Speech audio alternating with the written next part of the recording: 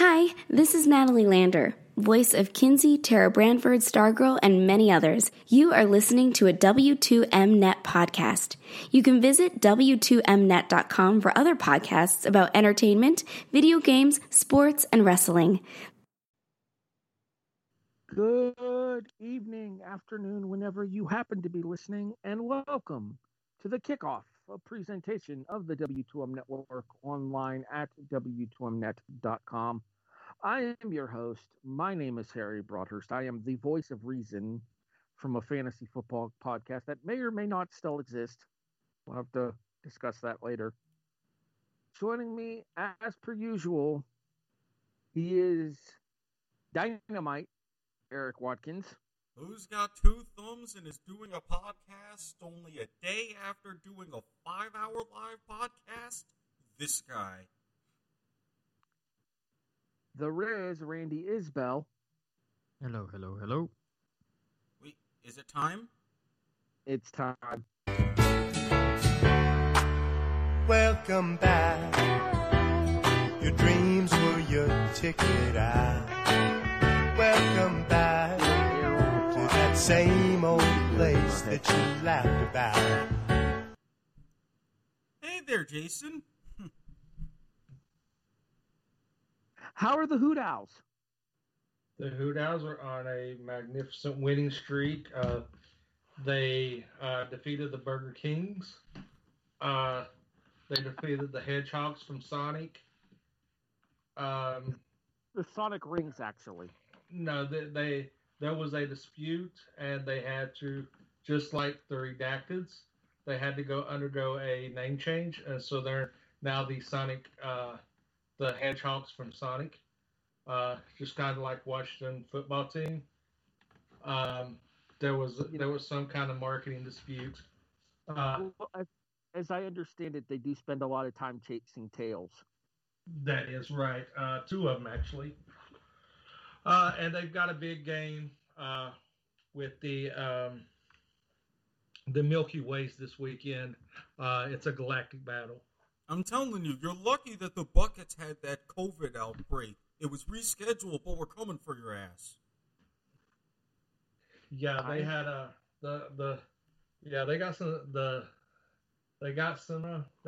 definitely got some breasts and thighs that we should be concerned about. Some of them players are good and greasy, I'll tell you that. Slip right through. Well, they do have that watermelon Gatorade on the sidelines, too, to quench the thirst of their players. I understand Erik has to go jogging in South Alabama once this broadcast is over. We didn't have this is correct. We didn't have to remind him about that, Harry. He had long forgotten. Okay, so tonight is a very... I want to say this. Randy, it's great to see you. Welcome back, sir. It hasn't been the same without you, Jason. Whatever. Y'all have more fun without me than you do with me. The fact that that's true doesn't change the fact that it's good to see you. It still isn't the same. All right, so we are running kind of an amended format of the kickoff tonight. Technically speaking, it should be next week, but we're doing it this week. This will be our mid-season awards / prediction update episode, and we will be getting to that towards the end of the broadcast.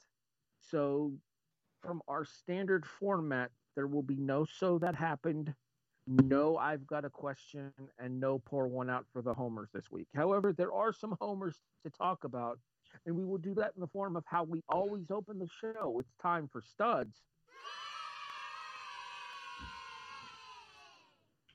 and Duds. Ooh! No, Jason, you're back. Let's let you go first. Who's your stud for the week? My stud will make one. Robert Taylor. Very happy because I'm taking Patrick Mahomes, who threw for 416 yards and 5 touchdowns against Randy's New York Jets. The Jets actually came out. I really thought this was going to be a a much better game in that fourth quarter. First little bit of the game, they actually showed some life, and then Kansas City just ran away with it. The first half, I can say that the Jets at least put a better showing on against Kansas City than the entire Sunday Night Football broadcast. So there's that. There's something to take pride in. But yeah, Mahomes, as much as I hate to say it and I kind of puke in my mouth when I do say it, he had a QB rating of 144.4, which is damn near perfect. It's in that realm of being close to perfect. I believe the max possible is a 156.3. 158.3. So, 150.3. Yeah, so he was definitely in the realm of it. Through to, let's see, 1, 2, 3, 4, 5, 6, 7, 8, 9, 10. Targeted 11 different receivers. 10 of them had catches. So I've got to go with Mahomes here. As much as I hate Robert Taylor, and hope he, gets some communicable disease. I have to give props. Well, Randy, at least your Jets were covering the spread in the first half. It didn't matter. You can't be a stud if you're playing a minor league team. Randy, technically speaking, if we would have given you 30, you would have covered. I told you. I knew what the line was going to be. Or should have been. He did say 30 last week on the show, and they would have covered at 26. All right, Randy, let's talk about something positive from your football weekend. Who's your stud for the week? I'm actually going to take the team that completely crushed me in my Are You Serious pick, and that's the Cincinnati Bearcats, who completely demolished the Memphis Tigers 49-10, and I don't think it was even that close. Jerome Ford probably is my player of that game. Only had 9 carries, but still had 116 yards and 2 touchdowns. Just a complete dynamic player. And I don't see Cincinnati losing the rest of the way now. And we'll see if they have a sniff at the playoffs or not.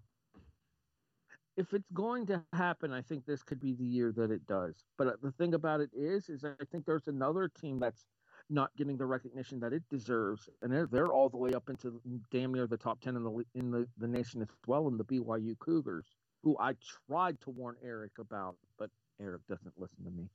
Look, again, Navy, you would have thought with the triple option, but no, they still have issues with tackling.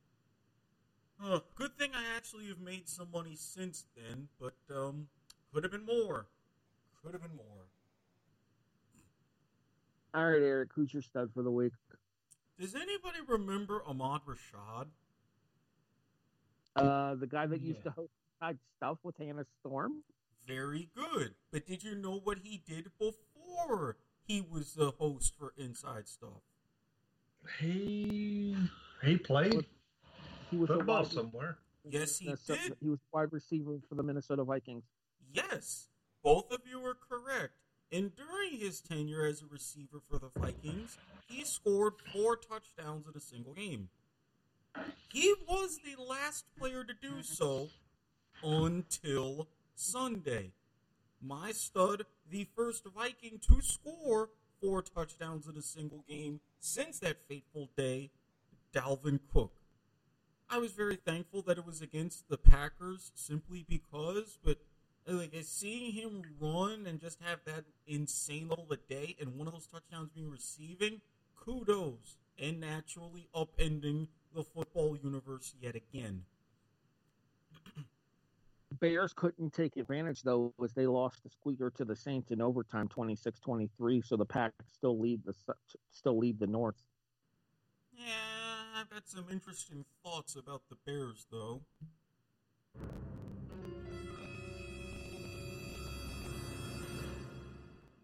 Dun, dun, dun. Dramatic reverb. All right. So, I got 2 words that I never thought I would say for a stud on this show. Erik, does the name Justin Zimmer mean anything to you? It's ringing a couple of bells. Yeah. I'm a Buffalo Bills fan, and I didn't know who the hell this kid was. until the final drive of the game on Sunday against the New England Patriots, and Justin Zimmer forces a Cam Newton fumble to steal a 24-21 Buffalo victory, snapping a 7-game losing streak against the Patriots. I was impressed that New England even made that a game. I wasn't surprised. It's Belichick. He's dominated the Bills over the last 2 decades. Well, I didn't want to bring up 35-5, but since you did, it's a factual statement there. Buffalo has been awful against Belichick, and the only times we've beaten them is when they've had playoff berths pretty much locked up, except for the one year we started out the season with a 38-0 shutout. But yeah, my stud for the week, since we're not going to pour one out for the homers officially, is going to be Justin Zimmer for sealing Buffalo's first victory over New England in its last 7 attempts. You know, speaking of streaks, Eric, if you don't mind, I'm going to go ahead and go first on dud here because it kind of ties in.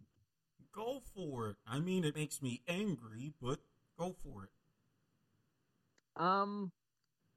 Did you know that since he was hired as the head coach at the University of Michigan, Jim Harbaugh is a combined 1-6 at home against Michigan State and Ohio State? Yet he still has a job. Even I've got to wash my hands of that situation.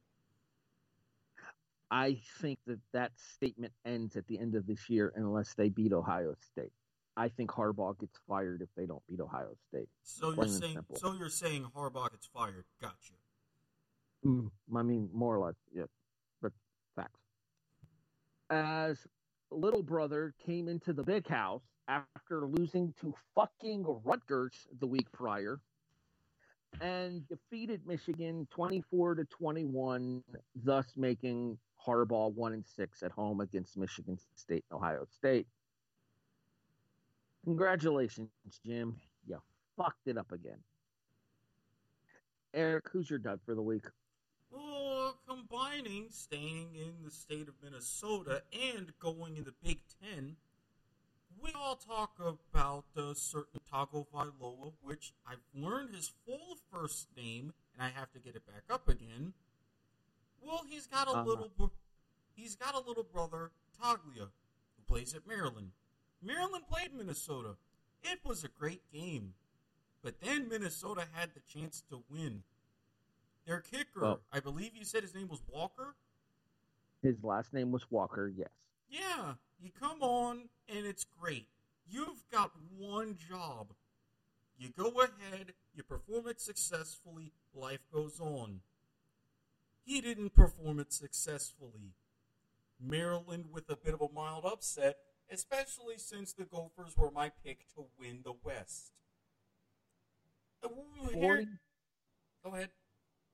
45-44 Terrapins. Although the true story of this game to me was the running backs for both teams, as both running backs went over 200 yards on this game. And that would have continued to be the story had it not been for the miss. Okay, that's fair. Thank you. Congratulations to Talia. Talia? Taglia. Talia? Taglia. You pronounce the G. There is no G. It's Taulia. I thought there was a G in there. There's no G. It's an OG. I'm telling you, it's like Talia or Talia or something like that. There is no G, Eric. I'm telling you. Google. Yeah, I am, and you're right. But anyway, congratulations to the kid on his first victory as a starting quarterback in college.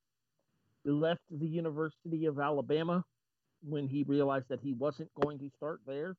And then 2020 put its nose in and affected everything. But Talia still ended up at the University of Minnesota. And can I give an honorary dud to the announcers on that game who would not shut the fuck up about him? Yeah, I thankfully didn't pay attention that much and didn't tune in until the end, so feel free. I watched the game on ESPN, on the ESPN app. I slept through the game live when it happened. I've told you before, my sleep schedule's all fucked up. But I went back and I watched it the next day on the Watch ESPN app, and the announcers would not shut the fuck up about him. He's Tua's little brother. He's Tua's little brother. He used to play at Alabama, but when he realized that he wasn't going to get the start down there, he came up here to Minnesota. Shut the fuck up. Speaking of Tua Tagovailoa, Randy? Yeah, Tua's my dud. I know Miami's able to beat the Rams this last week, 28-17, but it wasn't because of Tua. I'm not going to post judgment on him just yet. Obviously, it's just his first start. You got to give him time.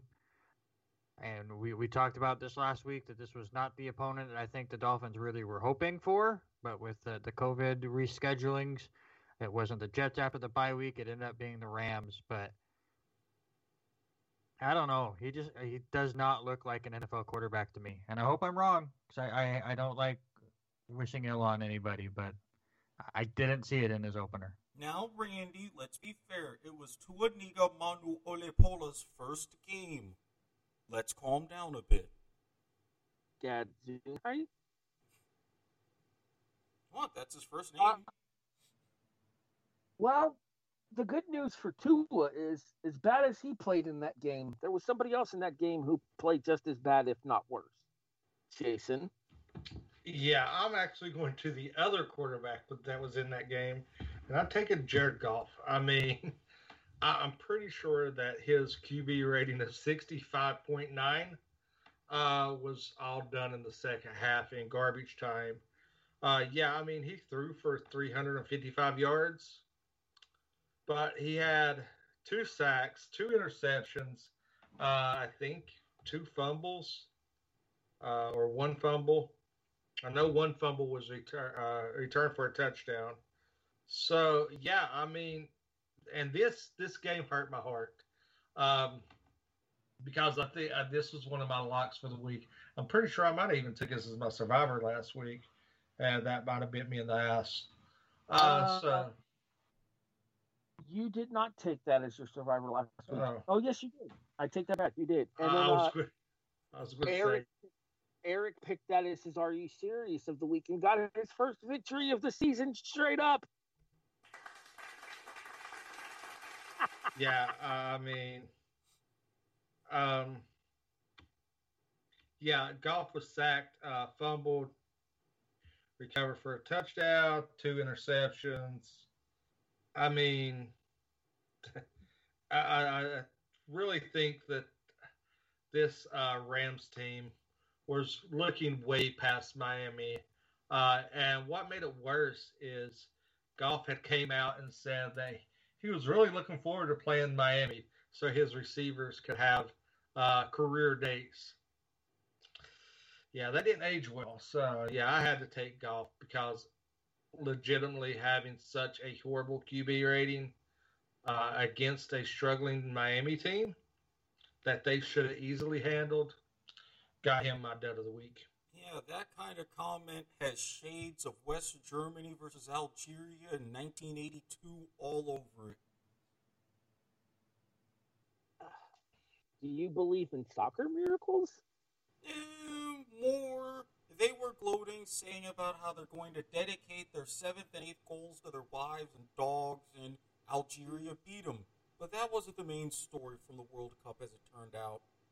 I'll explain later.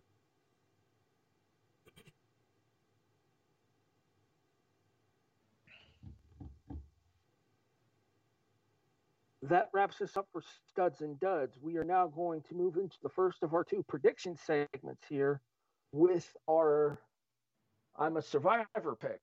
Jason, I have good news for you, sir. I am 0.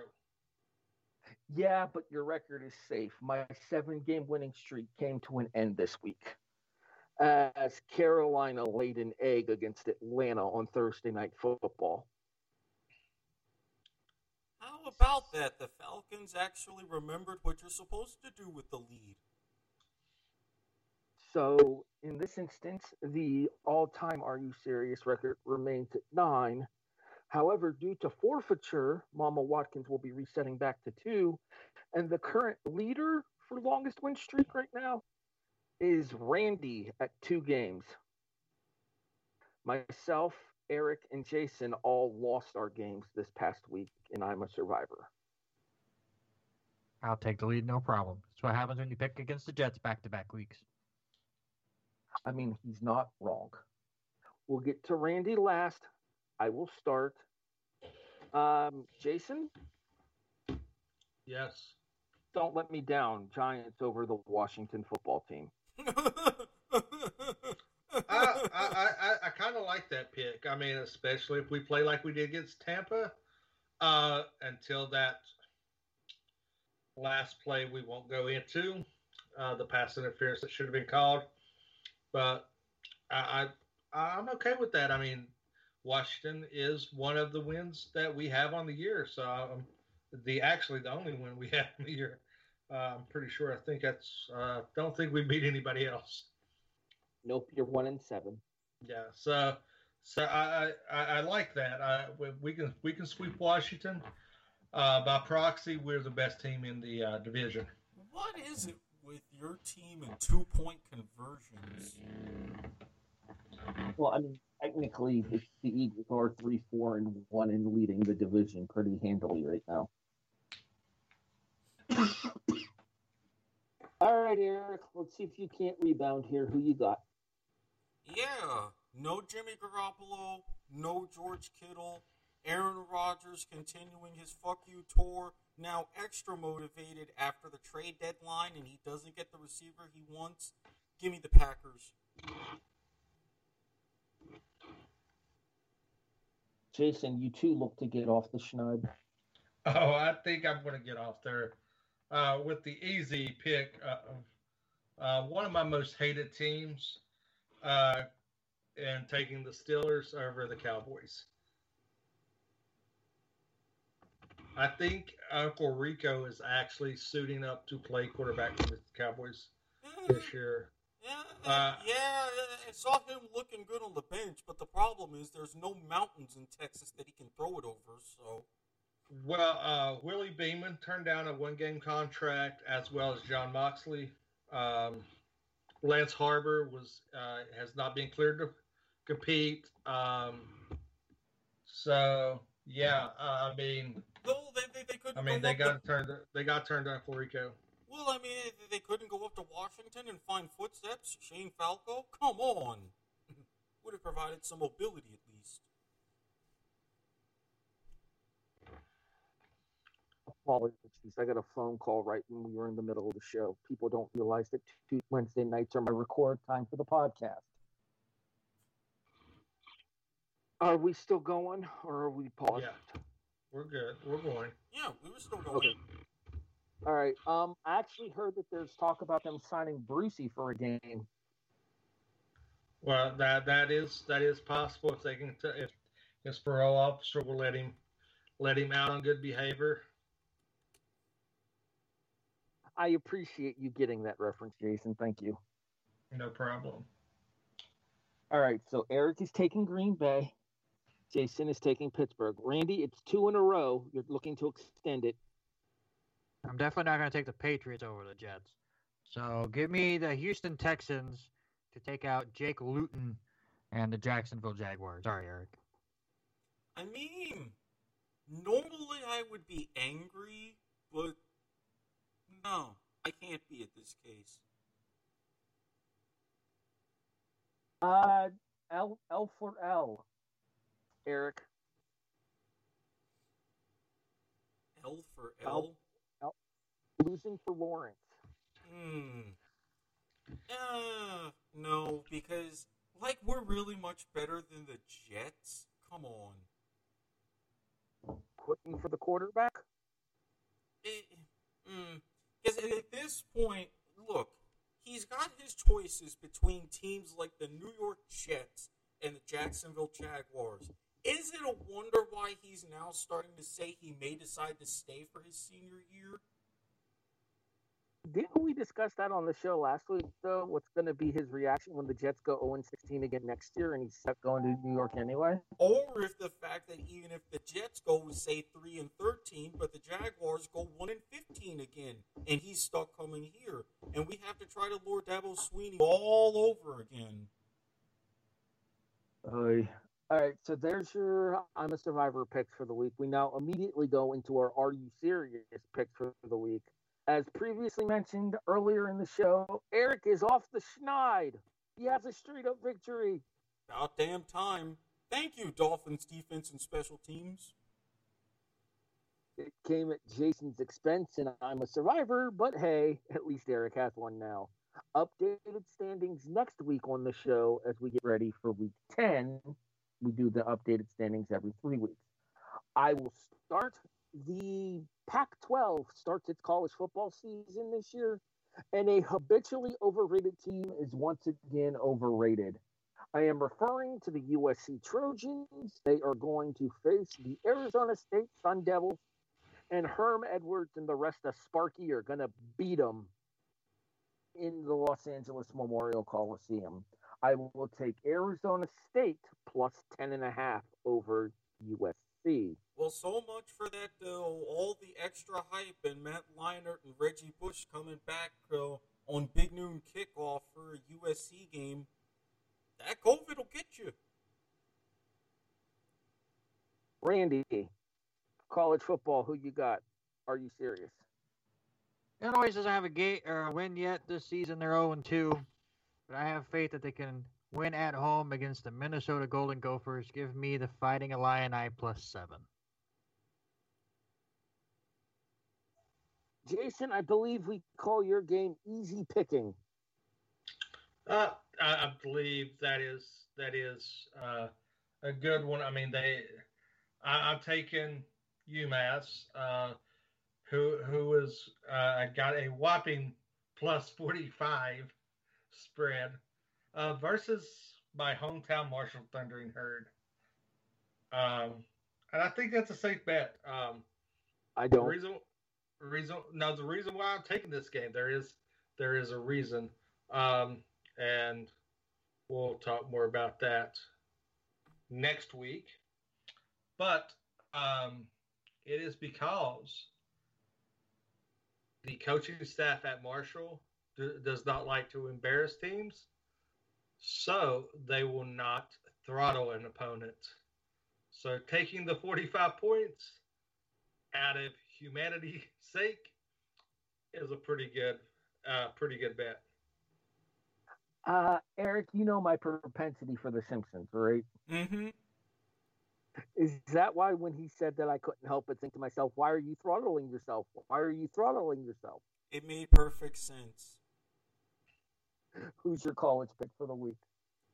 Well, times aren't entirely the best outside of Clemson in the ACC.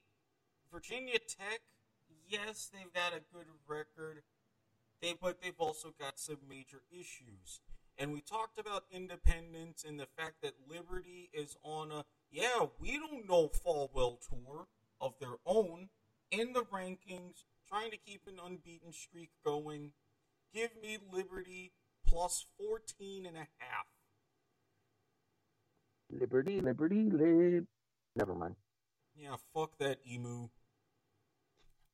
How dare you, sir? It's a long story, trust me. I got beef with that place. Got heat with the emu. Dog is cool, though. Dog is okay. Mildly annoying, but okay. Nope. If you got heat with emu, you got heat with me.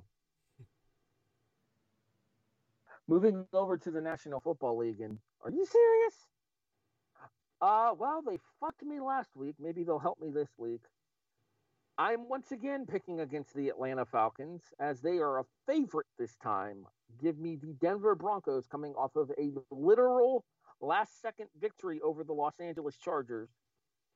And they are at Atlanta getting 4 points. I will take Denver plus 4. Randy?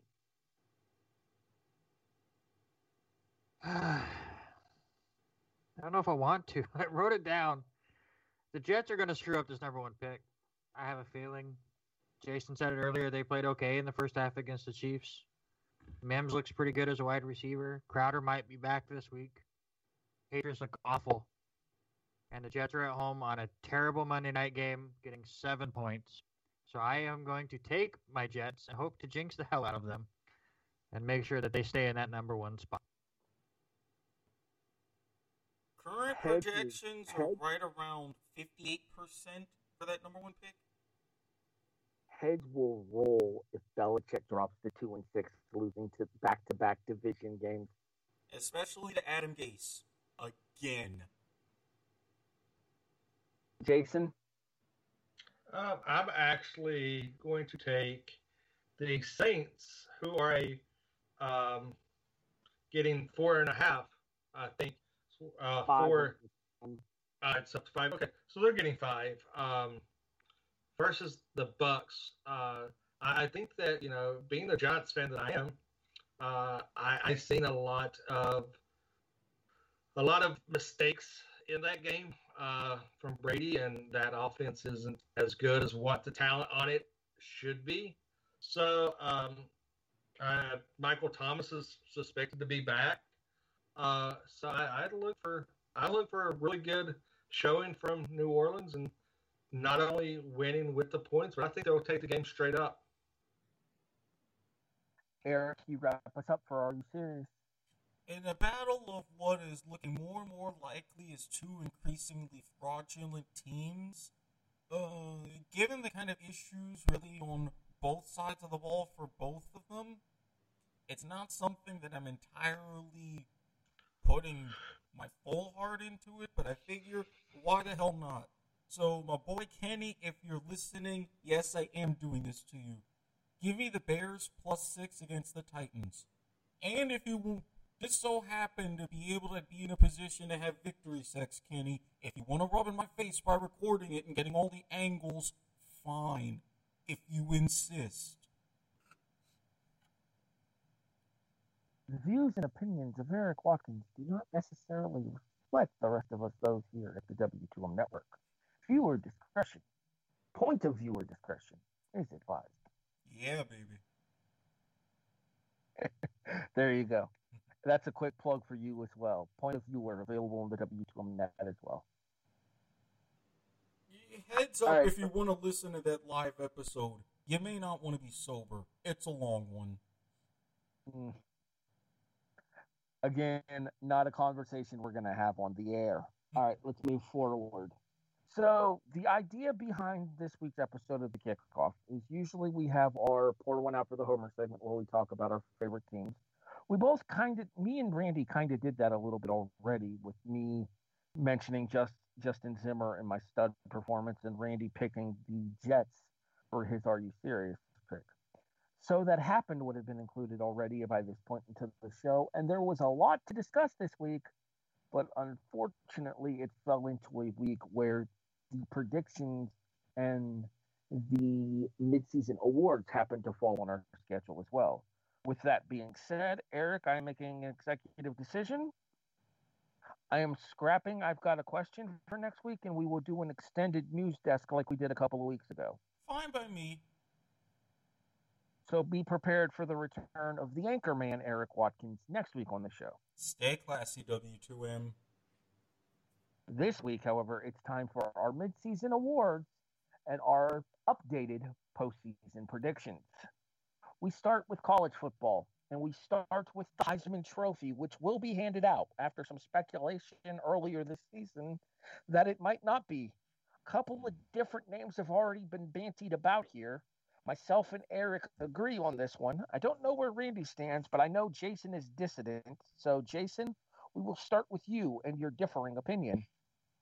I think I'm going to go with Mac Jones from Alabama, who just started edging out the next person that you and Erik's going to be discussing in the latest odds. So yeah, I mean, I'm looking for Jones to take the lead because we all know that there's going to be 2 games missed, and in a shortened season, I think that could be a death sentence in this Heisman race. I don't disagree with you, and that's one of the things that makes me worried about mine and Eric's pick because of the fact that he's losing out on what would be his marquee regular season game, as number 1 faces number 4 on Saturday night on ABC. Randy, Jason's picked Mac Jones. You can probably guess which way me and Eric are leaning. Are you with us, or are you leaning somewhere else for your Heisman Trophy front runner thus far? I'm leaning somewhere else, but I have the same situation where my pick isn't going to be playing as many games as a lot of those teams, but I'm taking Justin Fields from Ohio State. 2 games down, has looked absolutely fantastic. I think he continues to do so. Has the highest QBR so far in college football. So give me Fields to come out as the Heisman. Myself and Eric both agree. Eric, I will let you state the case first for Mr. Trevor Lawrence. Well, I mean, you've already got how Clemson as a whole has performed, and the fact that Trevor Lawrence himself has been putting up tremendous numbers. But in a rather unique case, you've already got one sample of how the team has done without him, not having him against Boston College, and you're really going to see, especially if they struggle against Notre Dame. I do, however, think if Notre Dame can hang on to that 2 spot and get a rematch with Clemson in the ACC title game, and actually if Lawrence is available there, I think he'll seal it at the finish. I will make a bold prediction, however, that worries me about this game. If what one of the panelists think is going to happen on Saturday night happens, this game was not eligible to be picked for RU Series because of the 7-point rule in college football. But if one of the panelists is correct about this, a loss ends Trevor Lawrence's hope. Completely? I think so. I think the fact that he missed the biggest game of the season for Clemson, the fact that he got himself in the position where he contracted the virus and had to miss an extended time, including the damn near loss to Boston College last week, puts Lawrence at a significant disadvantage, especially if Notre Dame pulls the upset on Saturday night. I can Dum, dum, dum.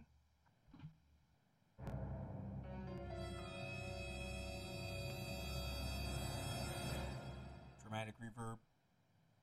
We'll talk more about that a little bit later. All right, Jason, you have a very interesting pick for your coach of the year thus far, one that will make the co-owner of the W2M Network very happy. Yeah, I mean, I'm going to Sam Pittman. I mean, I think that he's turned the program around. Got some quality recruits in. That team is playing well beyond what anybody's given him credit for, and I think it's because he has coached them up and had them buy into his system and his beliefs. So I think that, I think Pittman is definitely somebody that may be holding up the Coach of the Year hardware at the end of the season. I just don't think Arkansas has the horses to hang in the SEC. Okay. And I think as the season progresses, Arkansas is going to fall further and further off the map. But you aren't the only person that shares this Pittman opinion. So, Eric, I'll let you state your case. Okay, and I'm actually going to kind of provide a counterpoint to your point. Yes, they are set to potentially fall farther back in the SEC, especially in the brutal SEC West.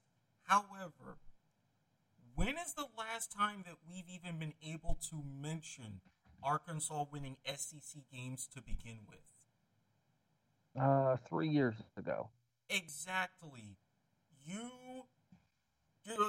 as a coach are guiding a team that ended one of the longest SEC losing streaks ever and did it in very interesting and quirky fashion, and the fact that you're not just routinely getting blown out, but you're getting more and more competitive games games, even in losses. As it was once said on a pretty awesome cartoon show, being terrible at something is the first step to being halfway decent at something. When you suck at football, you figure out why, and then you make incremental changes. Then you get less sucky. Then you get decent. And if you keep making those changes, you can be a powerhouse. Yes, it's a long ways away, but the fact that Pittman is the first coach to be able to take that first step in quite some time deserves some merit.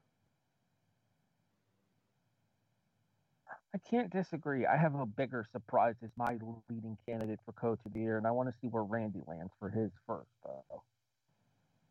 Yeah, give me Jamie Chadwell for Coastal Carolina. 6-0 in the Sun Belt. Beat a couple of decent teams. And has a great chance to go undefeated into that big game against Liberty to the end of the year. So his second year with the team and has really turned them around. So I'm picking Chadwell. Hey, Erik. Yeah, aside from what? Having a shout out to my boy Josh who played at Coastal Carolina? Long story, telegram, you know the deal. Erik. Hmm? We have our group chat, right? Yes, we do. I posted the categories for the college awards, did I not? Yes, you did. Do you remember who I picked for college coach of the midseason? I'm seeing these with asterisks. I'm trying to see if these are your picks or not. I picked Jamie Chadwell, Coastal Carolina. Yeah, those were your picks. Mm-hmm. 6-0 for a team that's only been in the football bowl division for 8 seasons. A team that overall inside of the FBS is over 500, but not super over 500. And this is by far the program's best start in an FBS season. They are already guaranteed bowl eligible for what that's worth in the shortened season. I know the whole records for thrown out the window thing, but I guarantee you, if they continue at the pace they are going, we will see Coastal Carolina in a very impressive bowl game, given the fact that they've already gotten up to number 15 in the nation right now. Speaking of rankings, dun dun dun, Jason.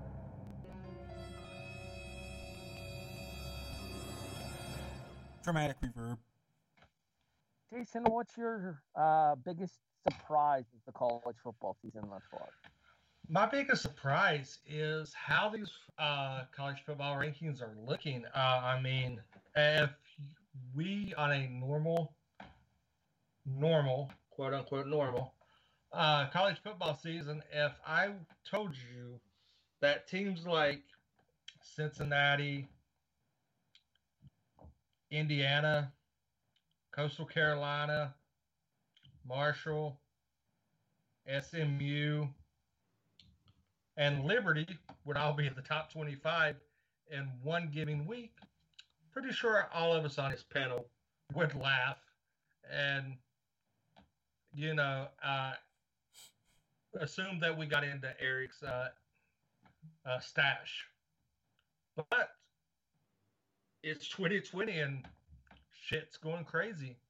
But yes, currently, all of these teams that I just mentioned are all in the top 25 with the hometown, like you said, the aforementioned Coastal Carolina sitting at number 15. The hometown Marshall University Thundering Herd sitting at number 16. My biggest surprise in this is actually Cincinnati sitting at 6. They're not the only group of 5 teams sitting inside of the top 10 right now either. Brigham Young is 9th. Yes, BYU is 9th. How overlook BYU? So yeah, I mean, these college football standings, as much as I harp on them, are very, very surprising. It's very shocking to see some of these teams getting nationally recognized for their efforts and their play on the field. And I know somewhere out there among the waves may or may not be listening to this podcast, there is someone we know who is hearing this and they're smiling right now. And we say unto the twinsies, it was your birthday present. Randy, what's your biggest surprise of the first half of the season in college football? Well, Jason touched on it a little bit, but I'm taking Cincinnati as my surprise. Not only are they 5-0, they are crushing teams. Only one of their 5 games has been within 20 points, and that was against Army, where they beat them 24-10 in their second game of the year. Just a really, really good team. I just kind of wish they had a little bit harder schedule, but nothing you can really do about that. I do think that this is the year that a team running the group of 5 would have an opportunity to make the college football playoff, even with the shortened 14 playoff and not the expanded 8 that people were talking about. I think it's entirely possible this year. I'm personally not predicting it, but I think it's entirely possible. We'll get to our predictions a little bit later on for the CFP. Erik, what's your biggest surprise of the first half of the season in college football? Well, both of them have really touched on it because normally when you're looking at not just the play itself and how the teams perform over the season, we usually get maybe one team from the group of 5 trying to sneak in, getting a nice run, getting into the 20s, or making a really big run every few years, and we say, oh, this could be the team. But really, that's not the case. Not only do you have Cincinnati, Coastal Carolina, now you're seeing Liberty sneak in. You had some of your normal group of 5 stalwarts like Appalachian State, but then getting overtaken by Marshall. And I think, really, the group of 5 as a whole, I am very impressed. And yeah, I can see 2 teams to where, at the very least, sleeper picks for the playoff. But if not, it's going to be a real interesting race for that New Year's Six Bowl. Randy, to your point about Cincinnati, you mentioned the fact that their only non 3-score game was Army. Army not playing Cincinnati this year is 6-0. The Bearcats are their only loss on the season, which tells you that even though it was only a 24-10 game, it was still a quality opponent that the Bearcats beat there. And if I'm not mistaken, I believe that game was in West Point as well. I do believe it was. My biggest surprise of the first half of the college football season has been the overall quality of play in college football. Randy is shaking his head no at me. Apparently the game was in Cincinnati. No, it was Cincinnati. Okay, well, either way, it's still a 6-0 team otherwise. So impressive all the same. I'm going to go with the overall quality of play. I don't think there's been that big of a drop-off as much as maybe people thought that there might be this season.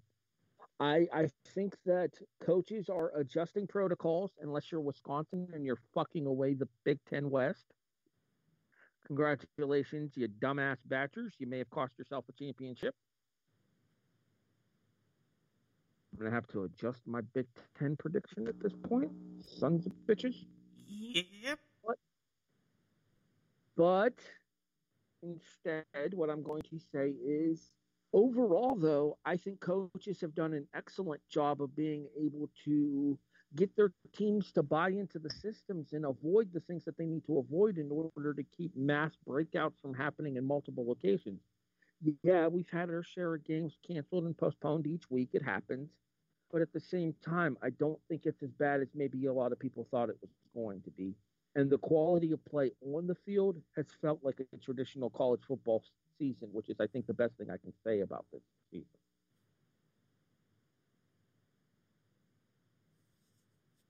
All right, Jason. If only it was that from the very, very, very, very get-go, Navy. All right, Jason, what's your biggest disappointment about the season midway through? My biggest disappointment is the Big Ten and how they handled everything with the consistently will they or won't they, seasons off, seasons on. So I think that is my biggest disappointment because I think that they played the whole want to be last to the dance and still get the recognition that some people think they deserve. Uh, it kind of made me feel that they went into this as an entitled conference.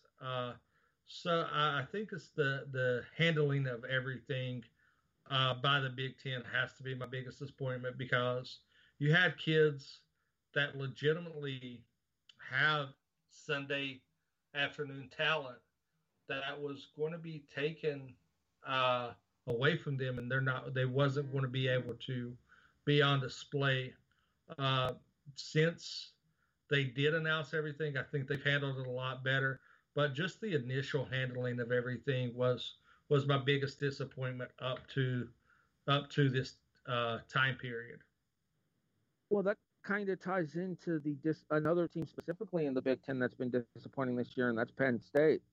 The Nittany Lions are off to an 0-2 start, and when it was announced that the Big Ten wasn't playing, one of those Sunday talents that you mentioned, Micah Parsons, who was a linebacker for Penn State and widely considered to be the best linebacker prospect in the NFL draft class this year, decided that he wasn't going to play at all. And then once the Big Ten announced that they were going to resume the season, Micah Parsons decided to announce that he still wasn't going to play at all because of all the will they, won't they. Is this going to be an opportunity to compete for a national title? And we've seen what's happened to Penn State there, right, Randy? Yeah, absolutely, and that's my disappointment too. Is Penn State their game with Indiana just showed that they didn't come into the season ready to go, and then of course losing to Ohio State, you can't really blame them too much because I think Ohio State's really good. But when's the last time Penn State started 0-2? Usually there's a regular season cupcake there, so it has to have been at least 10 years, if not more, probably more. I'm sure Eric can find the specific stat. Looking that up. While Eric is looking that up, I know that he's actually going to be touching on a Big Ten team as well. So mine's kind of more of a generality than it is any one particular team or conference. And it had something to do with what Jason said, the conferences that went through that will they, won't they bullshit throughout the early part of the season. So this goes to the Big Ten, the Mountain West, the Mid-American, the Pac-12, and any other conferences that is getting its season started in fucking November or the tail end of October, when other teams have played 4 or 5 and in some cases 6 games already. Yeah, marquee programs involved in here, sure. Big name programs involved here, sure, yes. We'll talk about the Pac-12 here in a little bit because I actually might surprise some people with one of my predictions. But overall, I think that those teams and those conferences should have done themselves a disservice. And it puts conferences such as the American Athletic and Conference USA at a disadvantage because they've been playing this entire time, beating each other up, while these other conferences are only playing 6, 7, 8 games and have an opportunity to stay fresh and have more opportunities to have the better records at the end of the season. Eric, did you find the number? 2012. Figured it was about 10 years ago, so 8 years doesn't surprise me. Yeah, you're staying in the Big Ten year. I am. Virginia and Ohio were the first 2 losses that year. Oof, that American loss. Ouch. Virginia loss I can accept. That's an ACC school. But they lost to a team in the Mid-American. That probably in Happy Valley, no less. I believe it was. Yeah, it was. Yeah, not surprising. We're not going to fucking Athens, Ohio. All right, Eric. That would have been a fun drive for me. All right, Eric, you're staying in the Big Ten as well. Jason went Big Ten in general. Randy went Big Ten specific with Penn State. I talked about this team a little earlier tonight. And they are my disappointment. If you couldn't tell from earlier, it's Michigan. Yes, I know that they've been pretty much set up for mediocrity the last several years since Harbaugh's gotten there, but I would have thought that building upon their a little bit more than mediocre success last year, with the compacted conference schedule, that Michigan would be more all in, have things solidified, and really make it a 2-horse race with Ohio State, or even a 3-horse race along with Penn State for the Big Ten East title. And Sparty came in and said, nope, we're going to be on the path to getting the man fired. There's some ways I get it, but there's other ways that I don't, because you would have thought that with what Harbaugh did with UC San Diego and Stanford and with the Niners, it has not translated, and I don't think it's going to.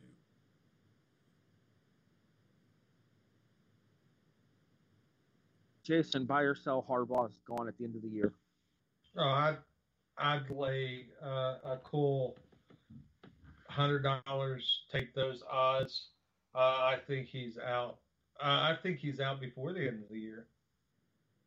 Our compulsive gambler, ladies and gentlemen. Randy, buy or sell that Harbaugh's gone at the end of the season for Michigan? Buy and watch him end up being the next coach of the New York Jets. I mean, he did okay in the NFL with the Niners. Granted, the Niners had, talent, but yeah, but again, even the Niners turned to hate him, and they're a well-run organization. You really think he will be able to get along that well with the people in the front office of the Jets? No. Erik, buy or sell that Harbaugh's gone by the end of the year, or at the end of the year?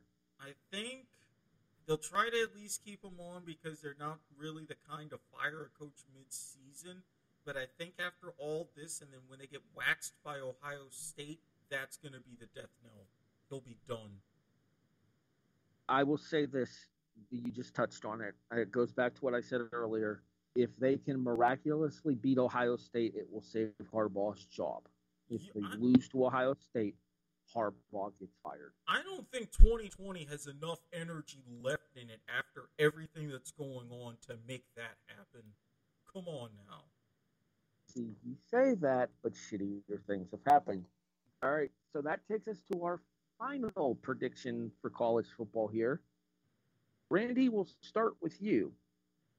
I need your Final Four and your national champion. Oh, jeez. Let's go chalk a little bit. Go Clemson, Alabama, Ohio State. Let's throw Cincinnati in there for fun. And I think Ohio State wins the national championship. Erik. CFP4 and your national champion. I'm going to agree with Randy on the first three, definitely. Ohio State, Alabama, Clemson. Do I really want to go bold with my sleeper pick at 4? You know what? To hell with it. I will. Coastal Carolina, and we'll have to deal with another year of Bama as they are my national champions. All right, we teased it earlier, Jason. Dun dun dun. Dramatic reverb.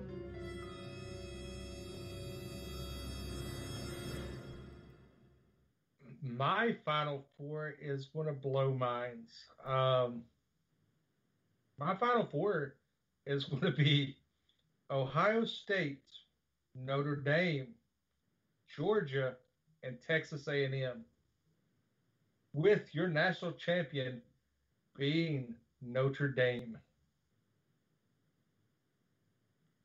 Erik, I think he's gotten into your edibles. You do know those are like 30 and 50 milligrams, right? I'm telling you, it's 2020. Shit shit's crazy. I think Clemson loses this weekend and starts a spiral that they don't recover from. They take this loss, they struggle. Alabama, I think, gets edged out by Georgia.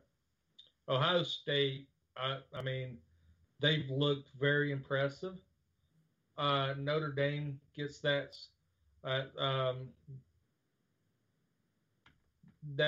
solidifying win that elevates them to that next level. And A&M, I think the reason I wanted to go Cincinnati, but the reason I took A&M over Cincinnati is because if A&M can run the rest of the season, their quality wins would edge out Cincinnati because you do have a little bit tougher schedule in the Big 12 than you would that Cincinnati would face, and I think that's the only reason that they would leapfrog Cincinnati in that aspect. First of all, Georgia's losing this Saturday. Yeah, that's not happening. Come on, Robert Taylor, get your homerism out of the way. Second of all, doesn't A&M still have to play Bama? I don't know. Do they play Bama? I'm not sure if they play Bama or not. The SEC West. Because they're in the SEC West.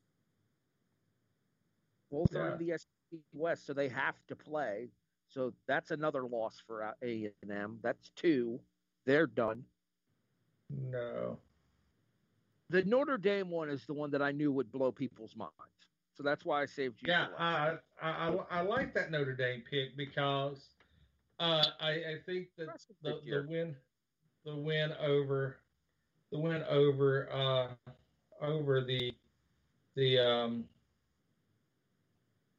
Clemson, and I misspoke. I put for some reason I was talking about Texas A&M in the Big 12 for some reason. I'm about to say that's medication's kicking in. I'm a little sleepy. So my mind resorted back to the old Big 12 alignment before that they left for the SEC. So yeah, I mean, I think that I just have a hunch. I love the Notre Dame pick. I mean, I might go ahead and throw $50 on Notre Dame to win the national title just for shits and giggles here in a little bit. I wonder what that would pay out. Probably in the realm of conversate amongst yourselves. While our compulsive gambler checks that, I will give you guys my final 4. And it physically pains me to say this, but I'm going Clemson, Alabama, Ohio State, and here's my surprise. You ready, Eric? Go on. Oregon runs the table in the Pac-12. Okay, again, Harry, 30 milligrams, not 10.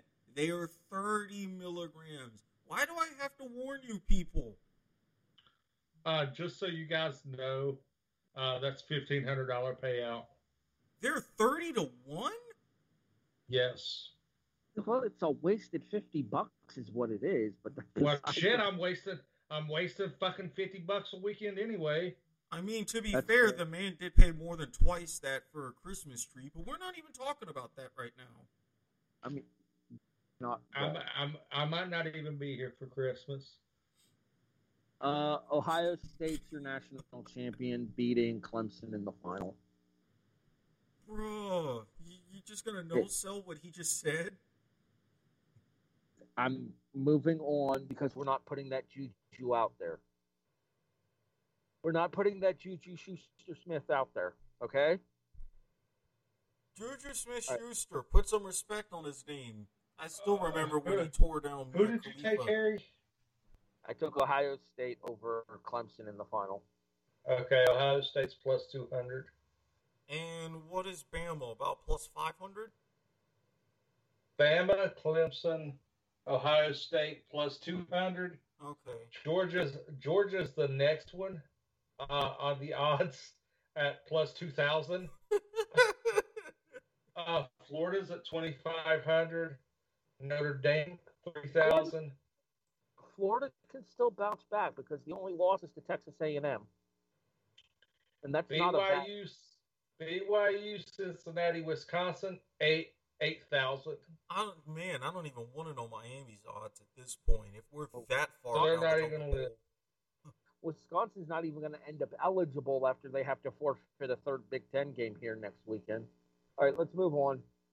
There's your college football wrap-up for your midseason awards and predictions going forward. We now move over to the National Football League, and we start with our MVP, and this one may be unanimous based on his play this year.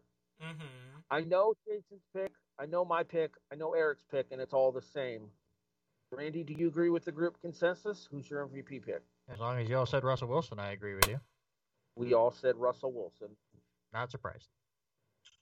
And I have an honorable mention there due to I want to show him a little love because, same division. So I'm going to go honorable mention with Kyler Murray. Same. I think Murray's impressive so far, but I have a prediction that's probably going to upset some people a little bit later on in the show. Personally, with me, I look at Kyler Murray and I see he's going to potentially be, if all goes well, in about 5 years, close to what Russell Wilson is now. Not entirely there, but he's basically going to be the next guy in that template. I think the big thing is going to be what happens with Kyler once Larry Fitzgerald calls it a career. Because yes, Fitz isn't the receiver that he used to be, but having a veteran presence like Larry around to help Kyler Murray in his progression is doing nothing but benefiting Kyler. And then once he leaves that, then it'll be curious. See, I don't think Hopkins is as good of a presence as Fitzgerald is. Hopkins is a better player. Fitzgerald's a better leader. Well, that's true, but I think if anything, I kind of more see Kyler being able to step into that role gradually himself. There is going to be a void, but I don't think it's going to be that long of a term void. Jason, who's your head coach of the year so far?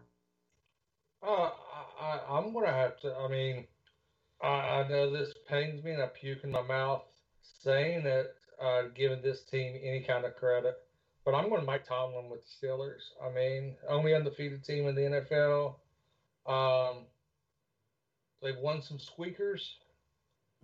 They've had to, show out to pull off some wins.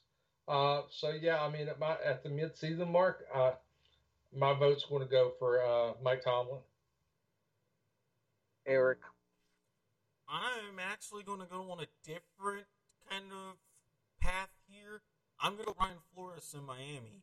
Now, I know they had a strong second half of the season last year, but to keep the momentum the way that they've done this season, not only still positioning themselves to be in a playoff position after switching to Tua, but, and this is going to be a bit of a throwback, putting the Dolphins in a position to push the Bills for the AFC East.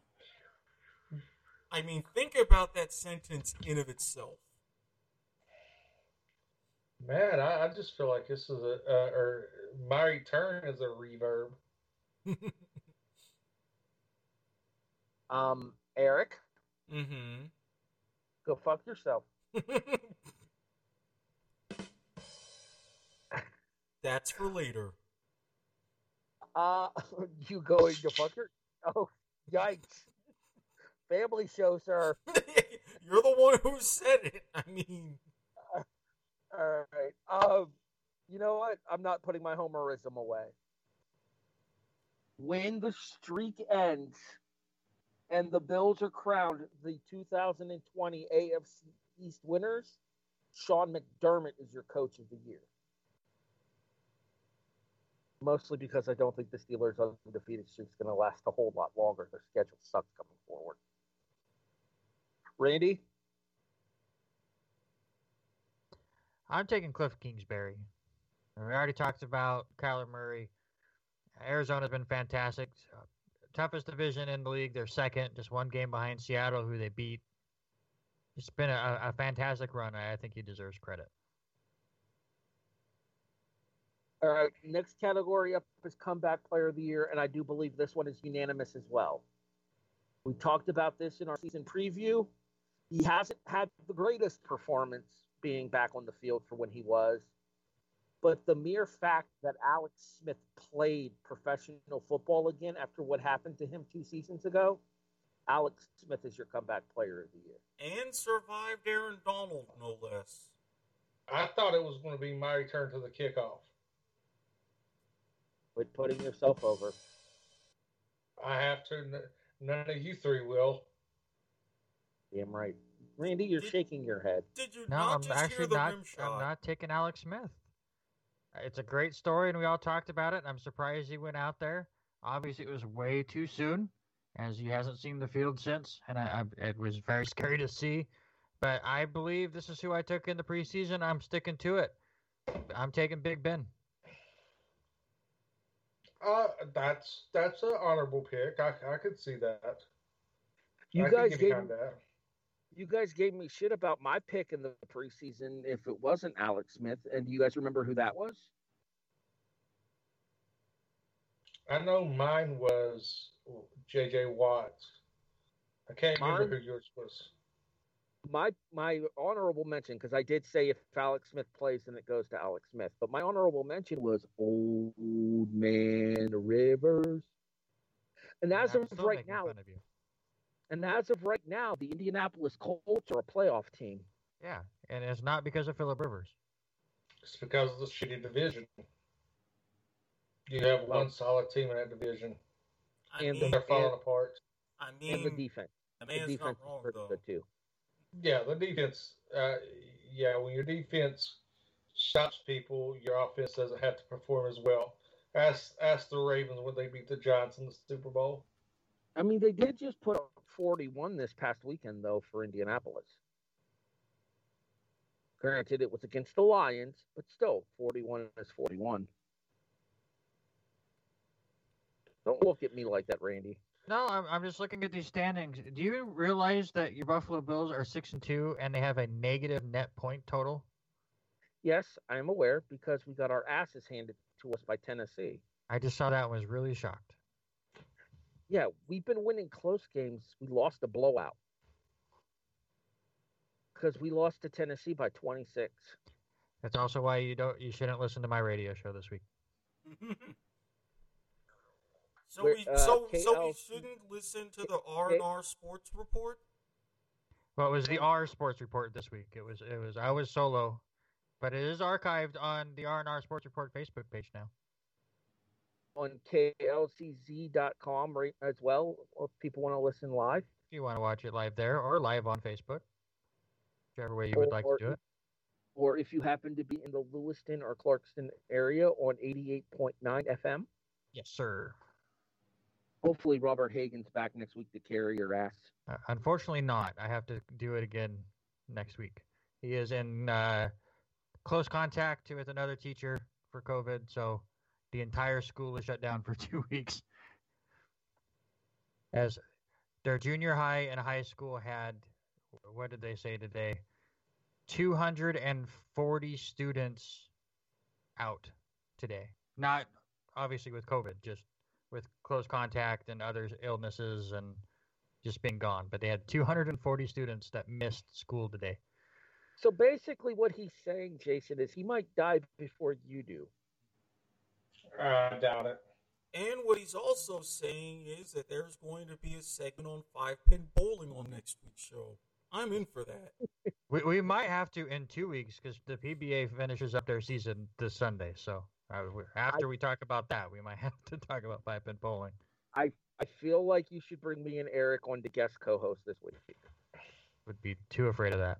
I'm doing well in college, and I don't need to be kicked out.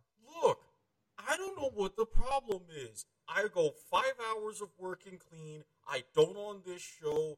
I decide that I can be sober 90% of the time. I don't get it. What is the problem? What is the deal? What's the deal about podcasts? Sorry, had a moment. I'm good.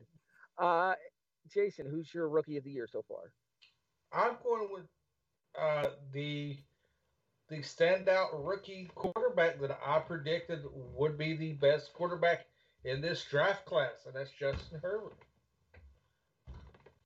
I think Herbert has been good, but I think Herbert is hurt by expectation. The Chargers were supposed to be better than what they are overall as a team. Cincinnati was supposed to be god fucking awful this year, and they're 3-4. Yeah. I'm taking Joe Burrow. Yeah, but here's the thing. The Chargers were supposed to have Tyrod Taylor as their quarterback. Yeah. That's true. Even if he doesn't win games, he'll manage them for you. He's not going to lose. He's the classic Alex Smith. To be fair, both the Bengals and the Chargers are 2-5. The Bengals happen to be 2-5-1, but they're both 2-5. But that still means he has a better record than Justin Herbert does. Give me Joe Burrow. Erik? And give me Justin Herbert. That kid is the truth. And I'm saying this as living with Mama Watkins, who consistently roots for Joe Burrow, even when she's playing teams that either I am a fan of or I pick. But we ain't even talking about that either right now. Yeah, I said earlier that the Colts are doing well despite Phillip Rivers. I think the Chargers are sucking despite Justin Herbert. I am surprised at how well he is playing so far. I'm surprised that he's playing now. I mean, we talk about the freak incident that happened to Tyrod Taylor, that poor guy anyways. But I had Joe Burrow at the beginning of the season, but I think Herbert's been playing better. Very well. All right. I know I had one more for the NFL that was specific. Oh, defensive player of the year so far. Jason? I didn't see a defensive player of the year in this discussion. It was a secondary post after the original 6 were posted. Fuck, I don't know. All right. Well, while he figures that out, Erik? I'm going to say the defensive player is going to be. Let's see here. I'm going to take some random person. I'm going to take Khalil Mack. Hell, I don't know. Yeah, I'm looking through and I don't see defensive player either. Yeah, I didn't see it. Oh, of course he does. He attaches it right there, Mr. Need One More. Yeah. Yeah, the idea was for you guys to give me an 8th category so we didn't have an odd number, but fuck it. Randy, do you have a defense? I know I told you. Well, if we take defensive player of the year off, we don't have an odd number. Fuck it. Just answer the question, Randy. I kind of want to take Antoine Winfield Jr. for that great defensive play on Monday night to stop the 2-point conversion. But no, I think I picked. You see, you didn't add defensive player of the year, and that doesn't happen. Look at what you've done, Broadhurst. Look at what you have done. And we was getting along so well on my first show back. I had to. And I was going to take Adam Gase as my coach of the year. You still can't. Why don't you bet on that? Well, I mean, the odds have to be ridiculous. I mean, if he continues to do what he does, and they get Trevor Lawrence, I mean, that's Coach of the Year worthy. Speaking of the Jets, I'll get to my actual defensive player of the year in a second. But did you see that Joe Douglas, the GM for the Jets, came out and said that Adam Gase is part of their plan? What he forgot to put was to go 0-16 and get the number 1 pick. But my defensive player of the year is the one I believe I took in the preseason. I'll stick with it. I'm going to say DJ Watt. Been fantastic for that Steelers defense. Having seen firsthand the havoc he can create and continues to create on a week in, week out basis, my defensive player of the year so far is Aaron Donald. I wouldn't say Donald because he could have ended Alex Smith's career and he didn't. Pussy. And I mean, again, I'm also on Jason's side. How can you not go with Khalil Mack? I mean, you see that, you hear the song Return to the Mac in your head whenever he makes a play. It just makes sense. And I may or may not be biased because I have him on a couple of my fantasy teams, but we're not talking about that right now. I have him as one of my IDPs in one of the leagues I'm in. I know Randy hates the IDP. Yes, I do too, because IDPs suck. It's just pointless positions, and it just makes your draft twice as long, and they're just people that I just never look at. So Exactly. We only do a single IDP, though. It's not like we are drafting a full. I mean, that's slightly better, but it would just mean more mistakes for me. I mean, I'm the guy that, I think Jason would agree I made the right choice beforehand, but I started the Chiefs defense against my Jets last week instead of the Dolphins, which cost me my fantasy matchup, because who would have thought that the Dolphins versus the Rams were going to score 20 more points than the Chiefs versus the Jets? And see, if you're like me, who have got multiple teams with multiple IDPs, you get the best of both worlds, and you end up with a Dolphins linebacker who scores you about 20 points. So there's that. Randy, you're a Jets and a Knicks fan. Your history of bad decisions is well documented at this point. Thank you for reading my Facebook post yesterday. You're welcome. All right, Eric, who's your IDP? Or who's your defensive player of the year? Well, I said it, right? Khalil Mack. Okay, thank you. Going off the fucking rails. All right. I'm surprised we held on this long. Where we're going, we don't need no goddamn rails. Oh, we'll need rails, just not the kind you're thinking about. Giggity. Family show. All right. Jason, who's your biggest surprise this year in the NFL thus far? My biggest surprise, I took a division that I was told not to take. So, and I had this. We was talking about this earlier, and I had a really good thing here, and I've totally forgot what the fuck I was going to say. So I'm going to make this up on the fly. So my biggest surprise in the NFL is definitely, no, I know what it was. I know exactly what it was. Randy actually alluded to this. And God damn it. I really hope he doesn't listen to this damn podcast, because I'll never hear the fucking end of it. I'm going to say my biggest surprise is the Chiefs defense. In our chats, I've said that they're very quietly top 5 defense in the NFL, and I stand behind that because, I mean, they make the plays when needed. They're a bend but don't. They're really a bend but don't break defense. So I'm going to say the Chiefs defense is probably my biggest surprise, even though that I've been singing their praises for 2 seasons now. Eric, who's your biggest surprise for the first half of the season? Even though I picked them to do quite well and have them in a wild card spot, with their going way over the top and being the last undefeated team, my surprise is Pittsburgh, because I knew Big Ben was going to be not quite his old self, but close to it. He's even surpassed those expectations. The defense is starting to look more and more like the steel curtain of old, and I got to give kudos to him. Randy.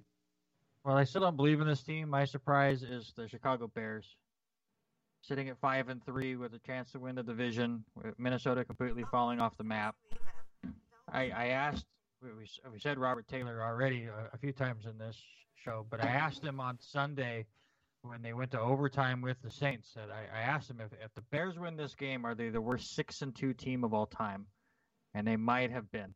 They ended up losing that game. I don't know. I mean, if you're talking about worst 6-2 teams of all time, there was a year Detroit was 6-2. I don't trust the Bears team. I'm just surprised they're still in it. Is it wrong that I was waiting for Eric to take a shot at my Bills, given the fact that we're currently 6-2?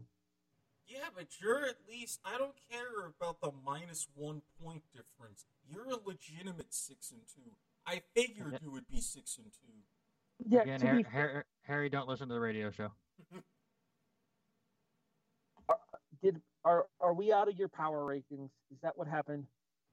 I did a AFC first half review because I needed to fill time, and I was not kind to your Buffalo Bills.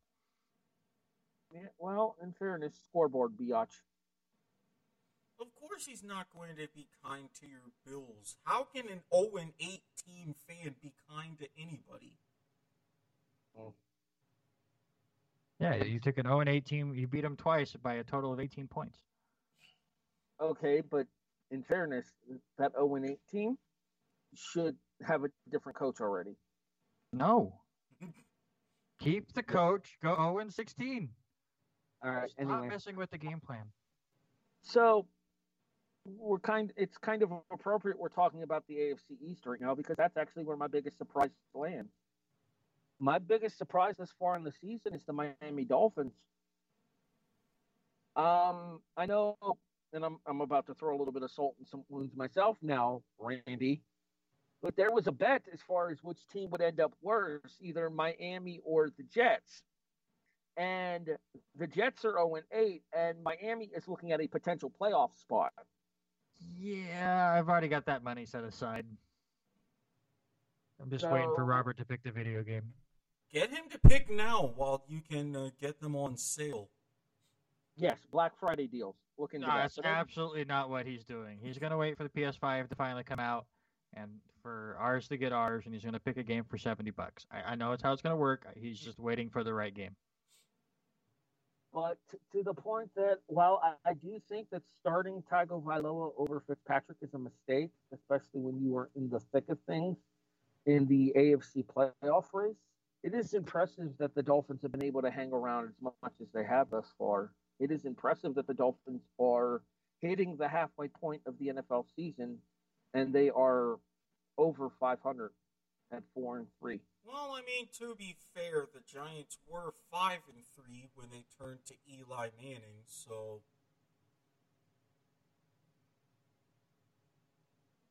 All right, so let me see real quick here. Erik. Yes. Do me a favor. Yes. Okay. Found out what's going on. He's on his way back. All right, we don't need to pause. We can continue going until he comes back. We will move forward. Of all times for him to have issues when I give Eli Manning a compliment, that's a sign from the football gods. Yeah, we hopefully learned our lesson about pissing them off this year. I mean, we haven't, but hopefully we have. All right, so while Jason's reconnecting, let's go ahead and get into our biggest disappointments of the first half of the year. And the reason I said Jason couldn't pick the entirety of the NFC East, because it's entirely possible that every single one of us would want to pick a single team from the NFC East. I am not picking a team from the NFC East, however. I am going to go with the Atlanta Falcons as my most disappointing team of the first half of the season, because this is a team that I thought was going to be a playoff team this year, and a team that I thought was going to compete in the NFC South. And they sit now at 3-4, I believe. I want to say it's 3-4. It might be 3-5. Wait, who are you? You say Atlanta? The Falcons, yes. They're 2-6. Oh, they're 2-6. That makes it even more to my point with them being 2-6. This is a team that has so much talent that there is no excusable reason for them to be this bad. They've already fired their coach. They're probably going to fire a second coach at season's end. And odds are Matt Ryan's probably thinking about calling it a career rather than hanging around with this front office staff. The Falcons are done. And I apologize for picking them as a playoff team in our preseason predictions. You should have known better. I tried warning you. All right, Randy, who you got? And the sad thing is I also wrote down the NFC East. So I'll just take the Cowboys because I think a lot of people were picking them to win the division. I had Philadelphia, but I had the Cowboys as a playoff team, and I apologize for that. Even before Dak Prescott went down, this team just did not look right. Ezekiel Elliott's just been terrible. Defense has not been good. So I'll say the Cowboys. All right, Eric, you're up. I actually, as much as I was going to lean NFC East, I'm looking at Minnesota, especially defensively. Yeah, I knew Kirk Cousins was likely to shit the bed multiple times this year, but I thought even then they would have some level of respectability. Sitting in the NFC North cellar at 2-5, and they're potentially going to have some questions about their own head coach as well.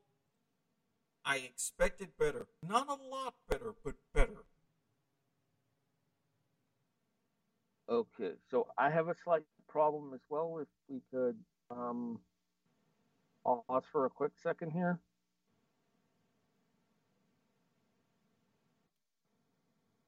Apologies for the technical issues right there. We are back at you there. Jason's back. Jason, who's your biggest disappointment of the first half of the season?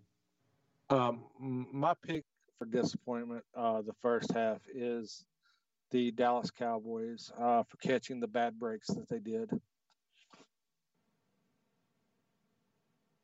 One shot there. Our executive producer's asleep at the wheel over there. No, because I was thinking literally at this case, that was a more groan than rim shot, even from a Giants fan. And to think, your internet cut out as I was giving your team a compliment from earlier. I say lies. No, because we were talking about, Harry was talking about how the Dolphins' biggest surprise and their switch to Tua, yada, yada, yada. And I was like, well, you got to remember, the Giants were 5-3 when they went to Eli Manning. You and Randy achieved football brain, by the way, because he picked Dallas as well. I was trying to avoid that. Not letting him know. Please, there's something we on. We're getting back to our stick. Yeah, football, you guys are fine. You can turn your camera off, Jason, if it'll help your data, because you're frozen anyway. I don't know if it'll help my data or what. It might, because it's definitely easier on mobile data just transmitting and receiving audio. The video takes up a little bit more bandwidth. That's what I was thinking too, and we're nearing the end of the show, so he really doesn't need to worry about having the video on right now, because actually we're up to the last thing that we need to do here, and that is our updated playoff predictions. Top 7 for each conference make it. Jason, start with the AFC. And I'll go in order because, Harry, I sent this to you earlier. I think the 1-2 seeds go Kansas City, Pittsburgh, Buffalo at the 3, Tennessee at the 4, and rounding everything out. And like I said, this goes and adds to the foreshadowing of my return. I'm going with the Ravens, Houston, and the last team to grab a playoff spot is the Miami Dolphins. Houston? Could you say that last bit one more again? He said the last team that he's picking is Miami. Maybe Houston. He thinks Houston makes a run in the second half. Yes. I mean, they are 1-6, so not likely. But hey, stranger things have happened. They have the talent. Yeah, I think, like I said, I'm going out on a limb. Like I said, if I didn't make some outlandish, crazy pick, then it wouldn't be me. What about in the NFC, Jason? The NFC, I have a little bit of a different landscape. I'm actually taking 3 teams from the NFC West, and I'll rank them here shortly. But I'm going to go with your number 1 team is going to be your Seattle Seahawks, taking the number 1. Number 2, I'm going with the Packers, surprisingly, followed by the Saints, and I'm going to go Homer here. I think that Monday night turned a corner for us, and I think we're going to actually The Giants are actually going to take the division, the NFC least, with the Rams and Cardinals finishing out the playoffs. You're short a team there, buddy. Yeah, I know. I'm trying to figure out who else I put in there. Tampa Bay. Yeah, Tampa Bay is the other one. Yeah, I see. I got them. I got Tampa Bay as the 6th seed. No, the 7th seed. I got Tampa Bay at 7.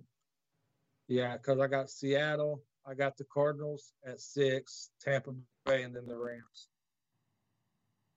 I know that I've got another team in there. I know they're from the East. I will take this opportunity to point out that his prediction to win the NFC least is currently dead last in the conference. Yeah, but I mean, they're 2 games out of the first place. Wasn't one of those losses to Philadelphia? Yes, and we play Philadelphia again. Okay, but you've already lost to Philadelphia once, so technically you're like 3.5 games out of first place. Yeah, but we can come back. Optimism, thy name is Jason. Erik, starting the AFC. All right. I see the Chiefs hanging on to the 1 seed and getting that precious bye. Steelers 2, Bills 3. I see the Colts overtaking the Titans for the 4. Ravens at the 5. Titans at the 6. And it's going to be a 3-horse race between the Dolphins, Raiders, and Browns. I think I'm going to have the Raiders sneaking in at 7. And the NFC. Again, Seahawks 1 and getting that bye. Bucks at 2. Packers 3. At 6, 9, and 1.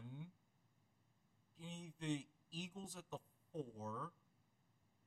And I will go Rams, Saints, Cardinals. Randy, AFC. All right, give me Pittsburgh 1, Kansas City 2, Titans 3, Bills 4. Wild cards would be the Ravens, the Raiders, and the Dolphins. NFC. My NFC, I got Tampa Bay 1, Seattle 2, Green Bay 3, and the Eagles at 4. With wild card teams as the Cardinals, the Saints, and the Rams. All right, Harry. Turnabout is fair play. Starting the AFC. Kansas City 1, Baltimore 2. I think the Ravens overtake the Steelers. Buffalo 3, Indianapolis 4. Pittsburgh, Tennessee, and Cleveland as 5, 6, and 7.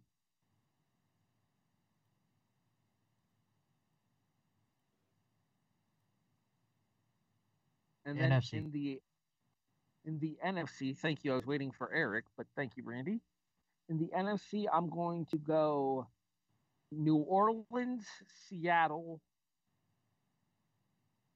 Green Bay, Philly, Tampa Bay, Arizona, Chicago. I think the Bears just sneak in over the Rams. Especially if the Rams keep playing like they did against Miami. I don't think they will, though. Like I say, this Bears-Titans game, it's going to see which of those two are more fraudulent. And that's a fair assessment. I agree with that. That's a 1:00 game, right? Bears and Titans? Yes.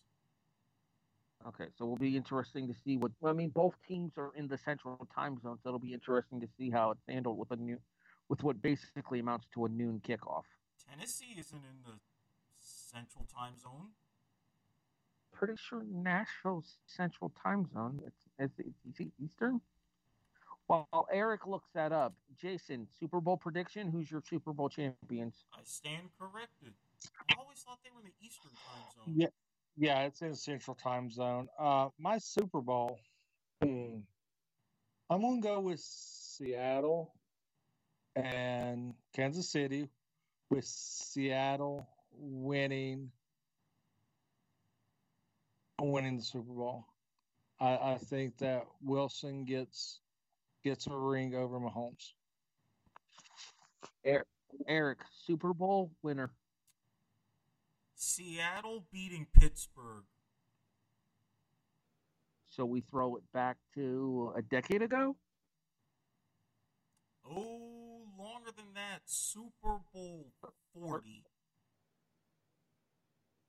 40 or 41? 40. Because that was the one in Detroit right after the one in Jacksonville. The bus stopped there. 41 was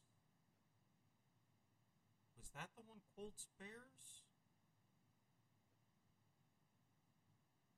Again, while Erik looks that up, Randy, Super Bowl and winner. I'm not changing my Super Bowl pick. I took the Ravens over the Packers in the preseason. They're both playing well enough. I think they can get there. I'm going to keep it the same. I'm going to stand by the prediction I made in the preseason as well. It'll be New Orleans over Baltimore. Yep, and I was right. Super Bowl 41, that was when the Colts beat the Bears. Super Bowl 40 was the Steelers beating Seahawks. Okay. I do believe that officially wraps us up for our midseason awards and preview for the second half. Overall, so far, it's been a much more entertaining season than we expected. A much more interesting season than we probably anticipated as well, specifically with all of the injuries that have affected basically every single team in some way, shape, form, or fashion. But the one thing that you can count on, even in this crazy-ass 2020 season, is that the Kickoff will be here to break down the rest of the season here for you, as we are a presentation of the W2M Network online at W2Mnet.com. In addition, you can find us on all of your favorite podcast services, such as iTunes, iHeartRadio, Stitcher, Spreaker, Podbean, CastBox, and many more. Hey, Erik, guess what? Spotify is here. Jason, who's your dick of the year thus far? Had to come off mute. My dick of the year thus far is Robert Taylor, just because I fucking hate him. That's fair. Randy, who's your dick of the year? I promise to be nice. I'm not going to say mine. Nope, say it. It's the Twitter monster, Mr. Donald Trump. Dun, dun, dun. Erik, who's your dick of the year? Dramatic reverb. That one didn't need it. Who's your dick of the year? Mark Lamping, obviously, because that man still has a job and my franchise is going to be fucked until he finally leaves. My dick of the year are the Tennessee Titans, because those motherfuckers intentionally got COVID to avoid playing the Bills when they were supposed to. Pricks. I popped Randy Isbelle with that one. I saw you laughing, Randy. That was good. No sincerity, though. Hey, despite the rather lopsided loss to Tennessee, I'll take 6-2 so far. I can't complain. And we are on pace to end the tyranny that has been the Patriots in the AFC East. So here's hoping it holds up the way that it has in the first half of the season thus far. Hey, the Jets are only 6 games back. With 8 to play, so you're saying there's a chance. Oh, yeah. Totally. That's what I'm saying. As much of a chance as Jason winning money on his Adam Gase as the Coach of the Year pick. Speaking of which, Jason, where can people find you online? They can't. I said, fuck it. Can't find me. Incognito. At W2M Chairman, if you're wondering.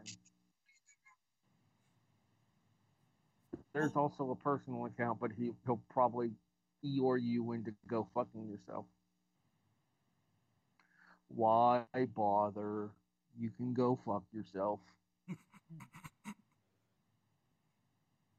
I popped Erik with that one. Randy, where can people find you online? You can find me at Randy Isbelle. You can find me at chapter_select for my video game podcast. You can find me at R&R Sports Report on Facebook. That is Tuesday, 6 to 8 Pacific time on klcz.com or the R&R Sports Report on Facebook. Or, again, as Harry likes to mention, if you are living in the Lewis and Clarkston area, 88.9 FM. Well, I mean, he only mentions it so that way I won't have to. And yes, 6 to 8 Pacific, 7 to 9 Mountain, 9 to 11 Eastern, 4 to 6 Hawaiian. 9 to 11 on the only coast that matters. I just saw Randy go, ooh. Erik, where can people find you online? You can find me at Squid Sportshead on Twitter. I can't promise I'm going to be live tweeting much because outside of football, which I usually don't anyways, there's a little bit of a doldrums, but with me, you never know. And if you don't want to deal with those live tweets or any others, you can find me on Facebook. Look me up under Erik Watkins. You know the drill. Guy, recliner, wine, yada, yada, yada. And if you're looking for that something special instead, you can get me on Twitter, slide in my DMs, undergo my strict and thorough vetting process, and you'll gain access to my Telegram, my dark Twitter, my Snapchat, maybe my WhatsApp, a couple of others. And as always, this vlog brought to you by the fine folks at Rick's TNT LLC. Website, commercial, and notary public services coming soon. At HEB the Eagle on Twitter, on Instagram, on Facebook, and pretty much anywhere else major social media related, except Snapchat. Ain't got time for that yet.